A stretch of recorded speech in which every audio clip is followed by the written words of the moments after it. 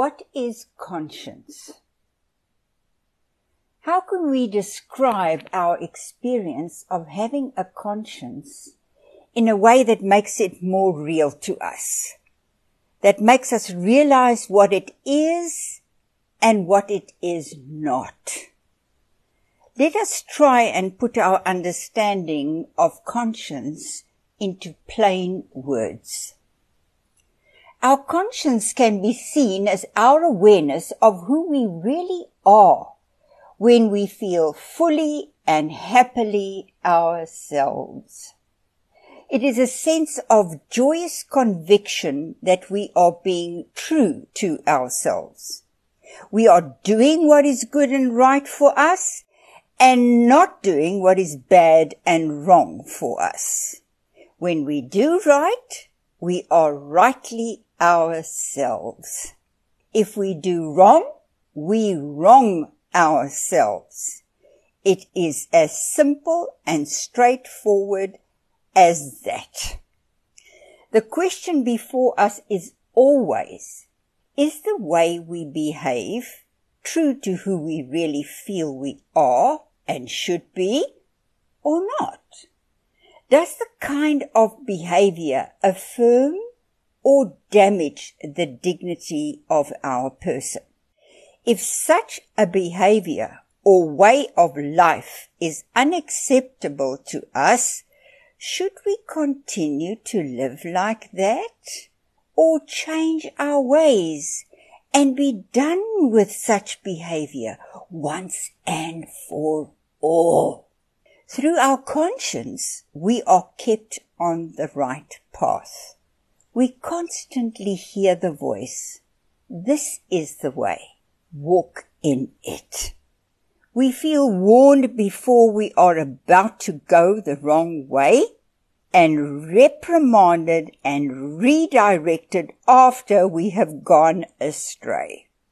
We are brought to our senses, back to ourselves again, able once again to distinguish between what is genuinely good and acceptable behavior and what is obviously bad and unacceptable behavior.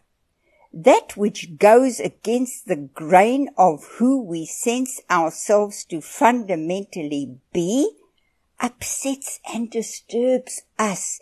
It is wrong. That which is pleasing, uplifting, wonderful, and akin to what we feel ourselves to be fundamentally be is so very right. That is how things should or ought to be.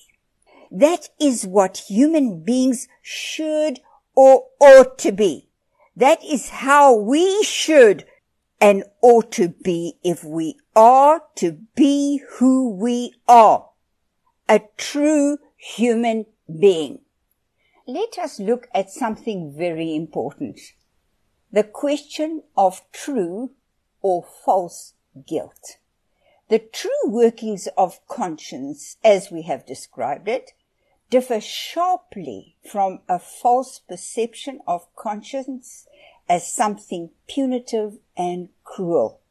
Such a false experience or sense of conscience has been best described by the genius of a Sigmund Freud.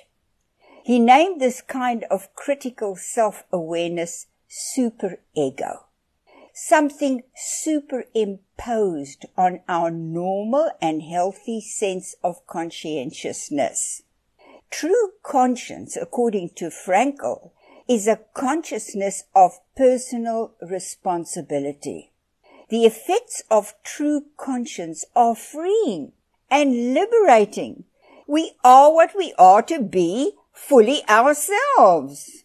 Conscience as a super-ego, according to Freud, is by contrast a restrictive, inhibiting, and guilt-producing sense of right and wrong. A state of mind that is damaging to ourselves, a view of ourselves that prevents us from being fully ourselves. Freud coined the term super-ego to describe the critical self-awareness that especially young and susceptible minds develop as a result of strict parental, societal, and religious standards that have been superimposed upon their consciousness of themselves. Whether they are a good or a bad person is dependent on whether they behave according to the dictates of acceptability or unacceptability imposed upon them by others and outside of their own perceptions of who they really are and want to be. If we were raised in an authoritarian way, if we had traumatic experiences with or came under the influence of strict and legalistic authority figures, it would saddle us with a distressing awareness of our faults, failings, and shortcomings, a superimposed sense of right and wrong, a punitive type of sin consciousness, has nothing to do with freely chosen and therefore authentic or personal convictions of right and wrong. That simply robs us of the knowledge, the true knowledge of what is right and wrong. Such punitive demands made upon us warp and damage our sense of self. We feel oppressed and imprisoned by feelings of self-condemnation. Punitive constraints on how we behave, the exercise of strict control over our behavior, have devastating effects on any real and authentic emergence of our true person.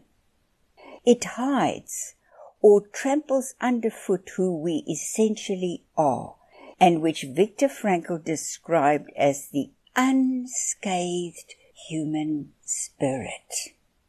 If we live according to the cruel letter of moral standards imposed upon us and which we have internalized, and not by a life-giving and life-affirming spirit of truly genuine and meaningful living, we place ourselves under constant and critical self-surveillance.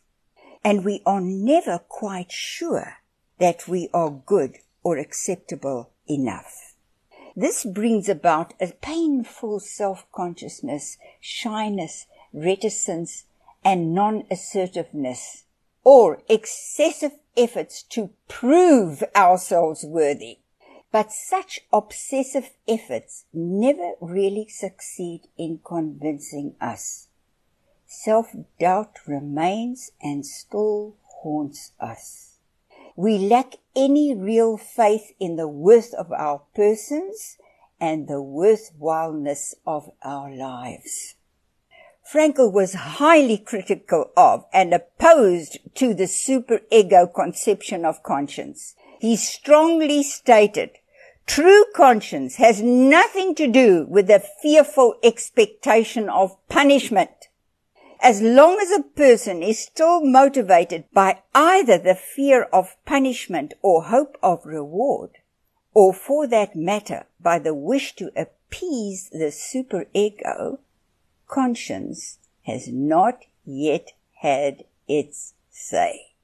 When operating under the heavy yoke of self-imposed standards that make us feel as if we are always falling short, that we never get it quite right, that we fail to be fully acceptable in the eyes of others, we are trapped by self-absorption, an excessive self-concern, and hypersensitivity about our own image.